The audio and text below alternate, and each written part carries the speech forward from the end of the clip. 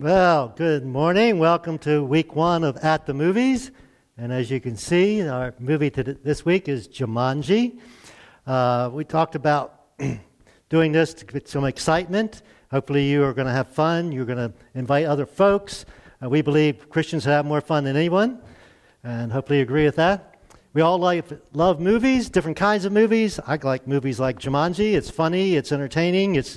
Takes place in the scenery's from Hawaii, so it's beautiful scenery. It's got some interesting characters. My wife is kind of the chick flick, not surprising, right? But there is kind of a nerdy romance in the movie, so not to give too much away. And so how many people have seen it? Oh, pretty much, a lot of you. First service, there was hardly anybody.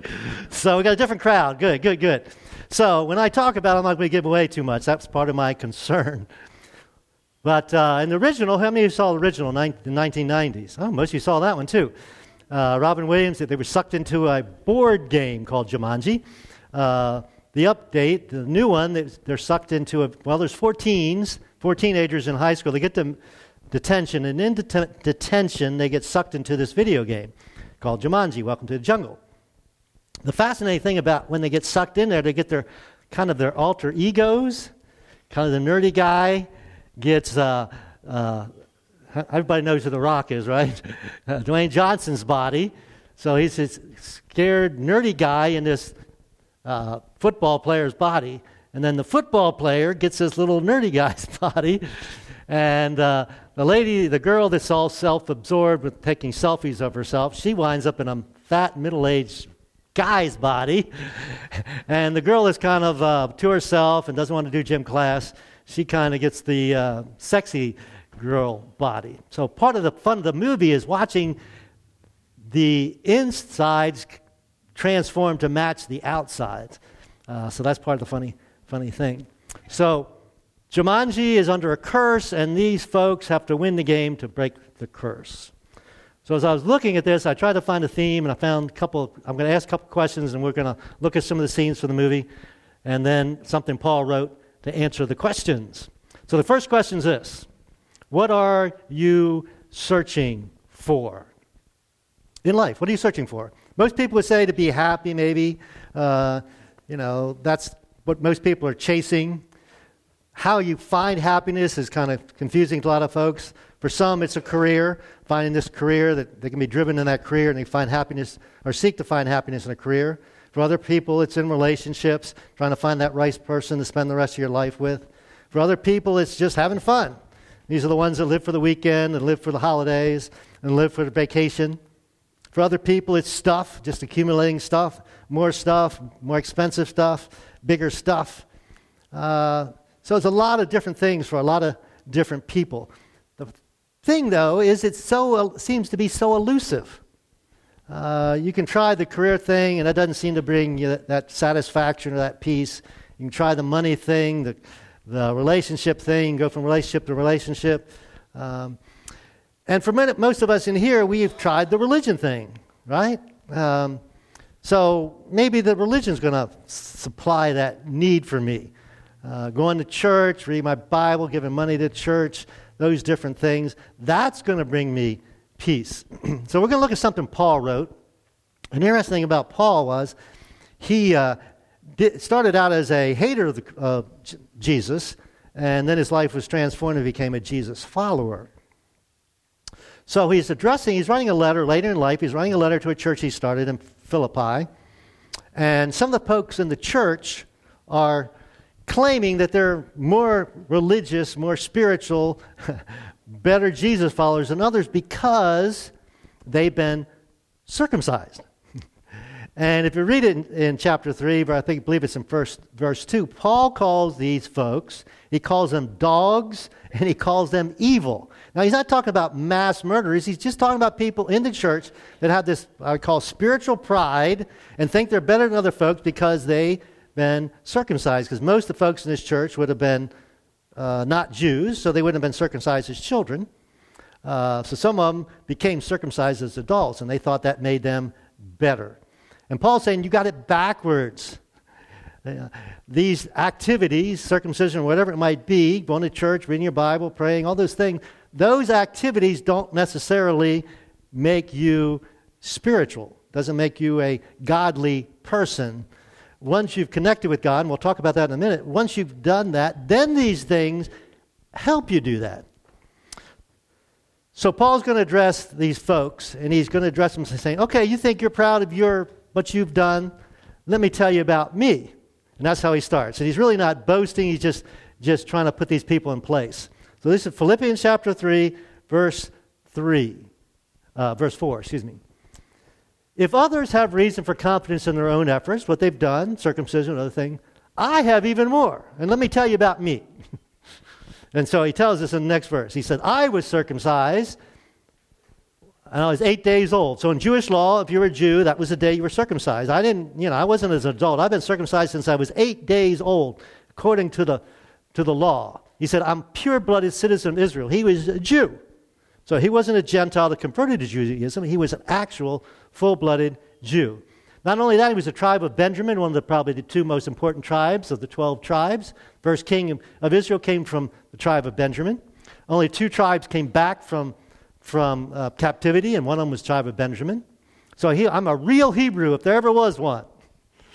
And he said, I was a member, that wasn't enough, I was a member of the Pharisees. So this is this religious group that were really zealous and all sold out. They were kind of professional religious people who demanded the strictest obedience to the Jewish law. So there were 600 and some laws, and they would be careful to obey every law to the nth degree. That's how religious he was. And then he said, on top of that, he said, I was so zealous that I harshly persecuted the church. He arrested people, not because they were bad people, just because they believed in Jesus as the Messiah, and he didn't believe that. And actually, some of them were murdered or killed. So that's how good a religious person I was, a religious Jew. And as far as righteousness or doing what was right, I obeyed the law without fault.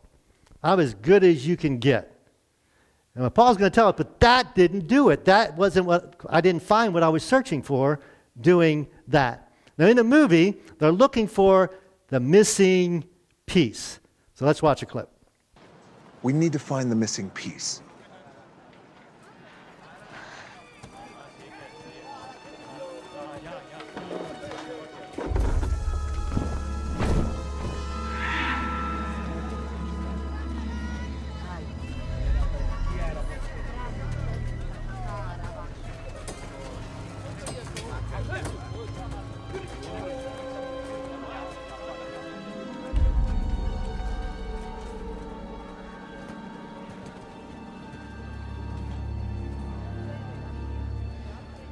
What you need is in the basket.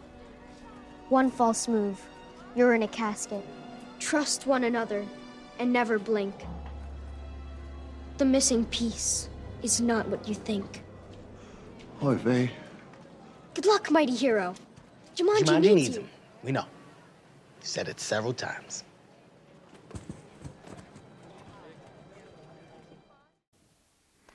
So they're looking for the missing piece to make them successful in their endeavor to break the curse.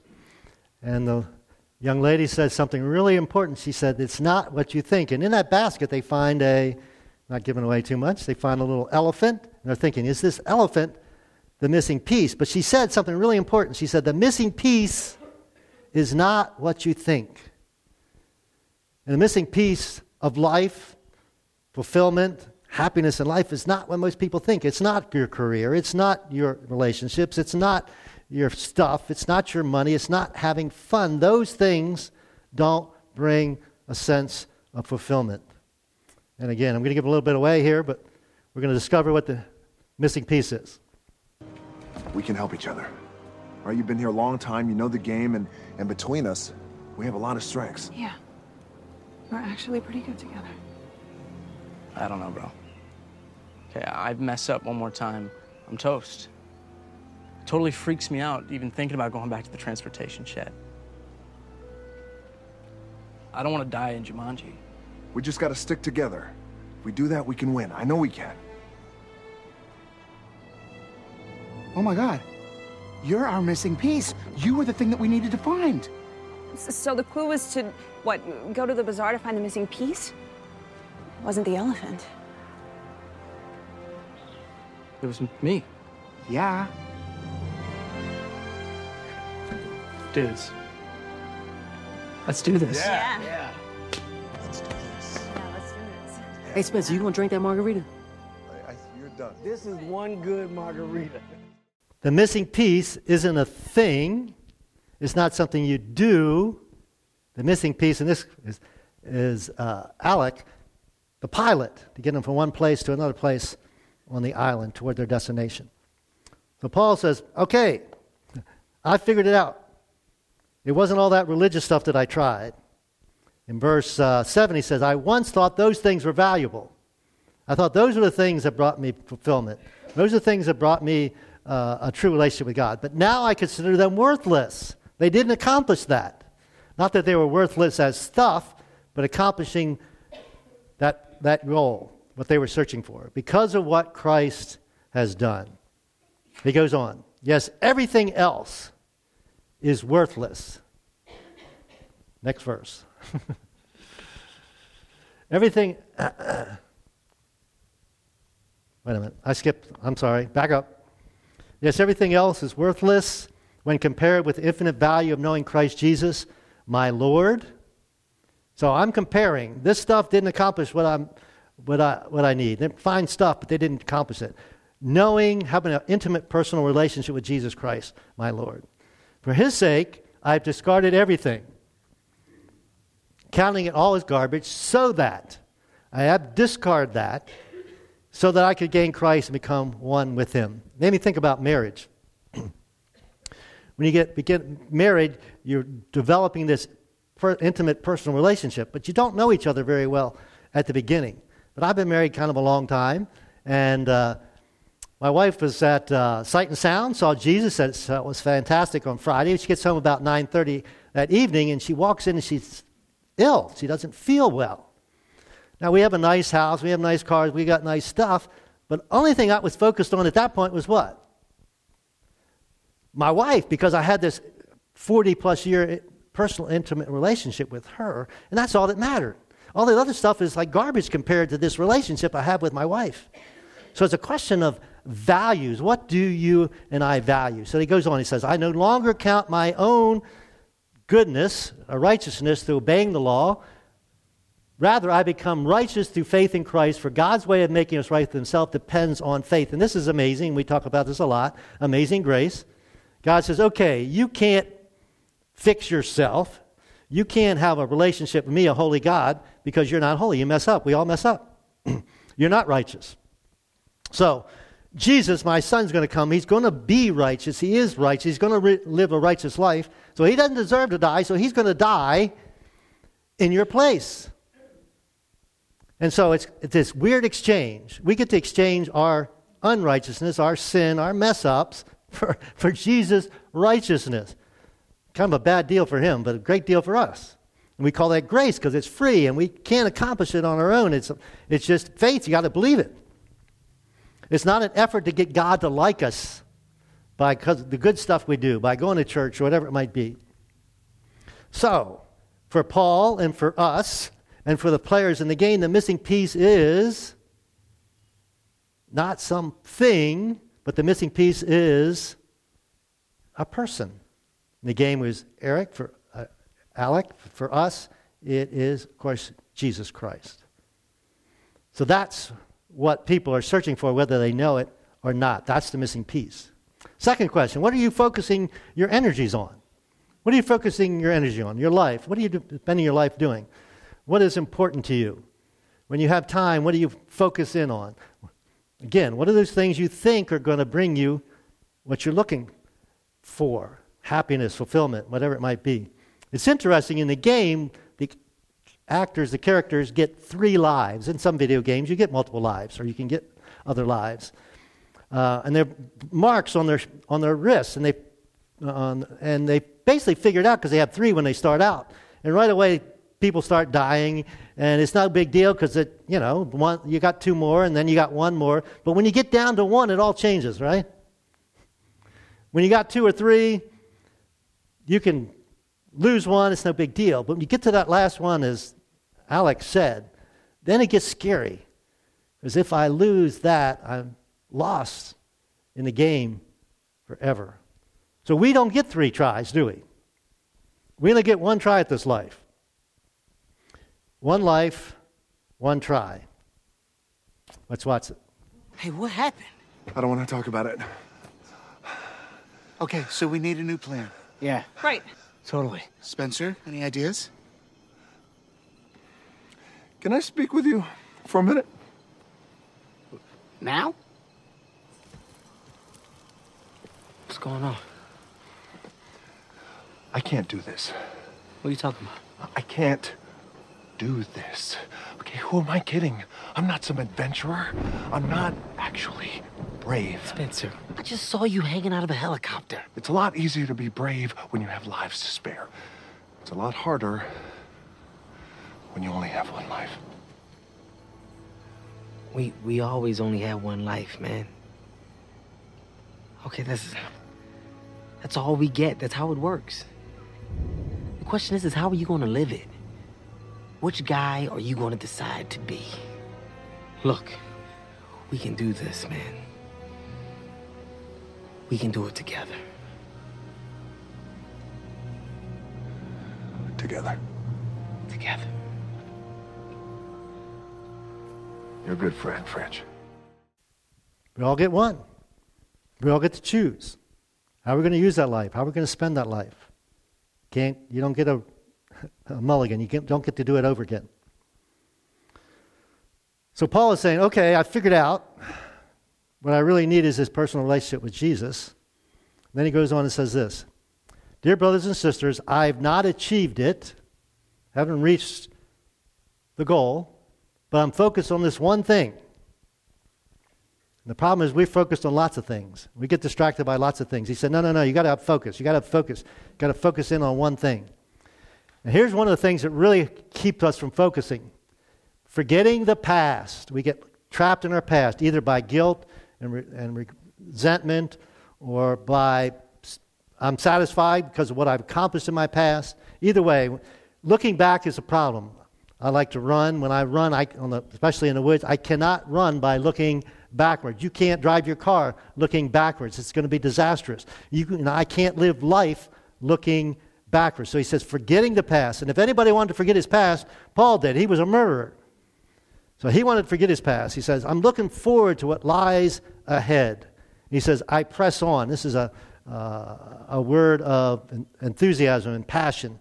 I press on to reach the end of the race, receive the heavenly prize for which God through Christ Jesus is calling us. So he was driven by this. What are you driven by? Again, is it success? Is it happiness? Is it being popular? Is it accumulating lots of stuff, lots of money? We're all driven by something. So where are you focused? Focus is really important. I'm not a scientist, but these lights are great, but they don't cut through steel. But if you concentrate light in a laser, you can cut through steel like butter. The power, the effectiveness is through focus or concentration. So I put on your outline, concentration is the secret to influence and effectiveness. You and I are going to be successful, we're going to be powerful, we're going to accomplish what we want to do. It's got to be focused. We're too scattered out. Another part of this effectiveness is perspective. Perspective. And some of you may have seen this before, but put something on the screen. And what do you see there? There's a couple options of what you can see. I'm going to put one option up on the screen. This is what I saw when I first looked at it. God is nowhere. Somebody else see something else? Yes. What's the next slide say?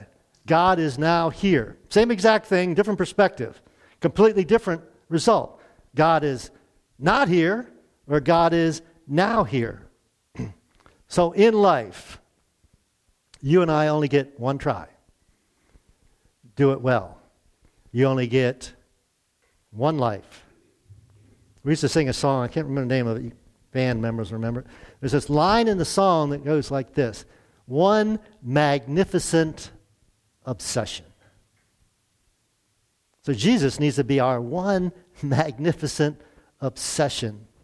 You know, when you only have one of something, it's valuable.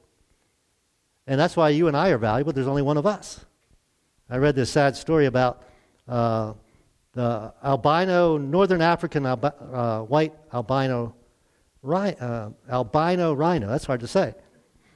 Anyway, there was one male and two females, and the male died. And now that species is going to be extinct. He was the most valuable rhino because he was the last male at that time. One life.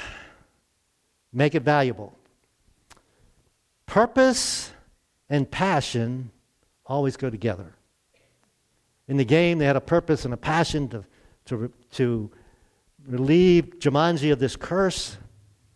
But what is your purpose and what are your passion? What are you passionate about? Are you passionate about anything? What is your purpose? Third question, we'll finish with this one. What is your guide for life? What is your guide for life? Or you might say, what is your map? Or GPS now, we use that. What are you using to guide your life to this destination that you're choosing? Of course, in the game, they had a destination and they had a map. Here's a map of Jumanji. You must go to the bazaar and find the missing piece. The bazaar. Missing piece of what? Cheerio! Well, you can't just give us a ride to the statue? And remember, if you wish to leave the game, you must save Jumanji and call out its name. Okay. The missing piece, I'm guessing. Oh my God, that must be what we're looking for, the missing piece of the map. But the problem is, there's nothing here. What do you mean there's nothing there? It's a map, just like he said. It's a map of Jumanji. Cartography, What's that? the study of maps. It was one of Professor Oberon's skills. Yes, that's right. Oh, so you can't see this, but I can? You guys! The map, it's changing. What do you mean? What's it say? Okay, well, there's not a lot of information, but a minute ago, it didn't say this, and now it does. It says, the mighty roar.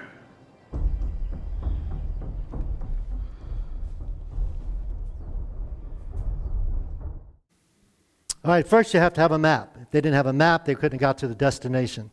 You have to have a map. Then you got to be able to read the map. And only one of the characters could read the map. And the other interesting thing about the map was it didn't have all the directions in it. It just had the next direction on it. So we got to have the map. The map's going to show us the next step. And then it's up to us if we're going to follow the map. Paul puts it this way. He finishes up by saying this. But we must be sure to obey the truth we've learned already. So at this point, they had the choice to follow the direction of the map. So you and I are responsible for following the truth that we already have. It reminded me of Proverbs 3, 5, and 6. I believe Solomon, one of the wisest men that ever lived, wrote this. It says, trust in the Lord with all your heart.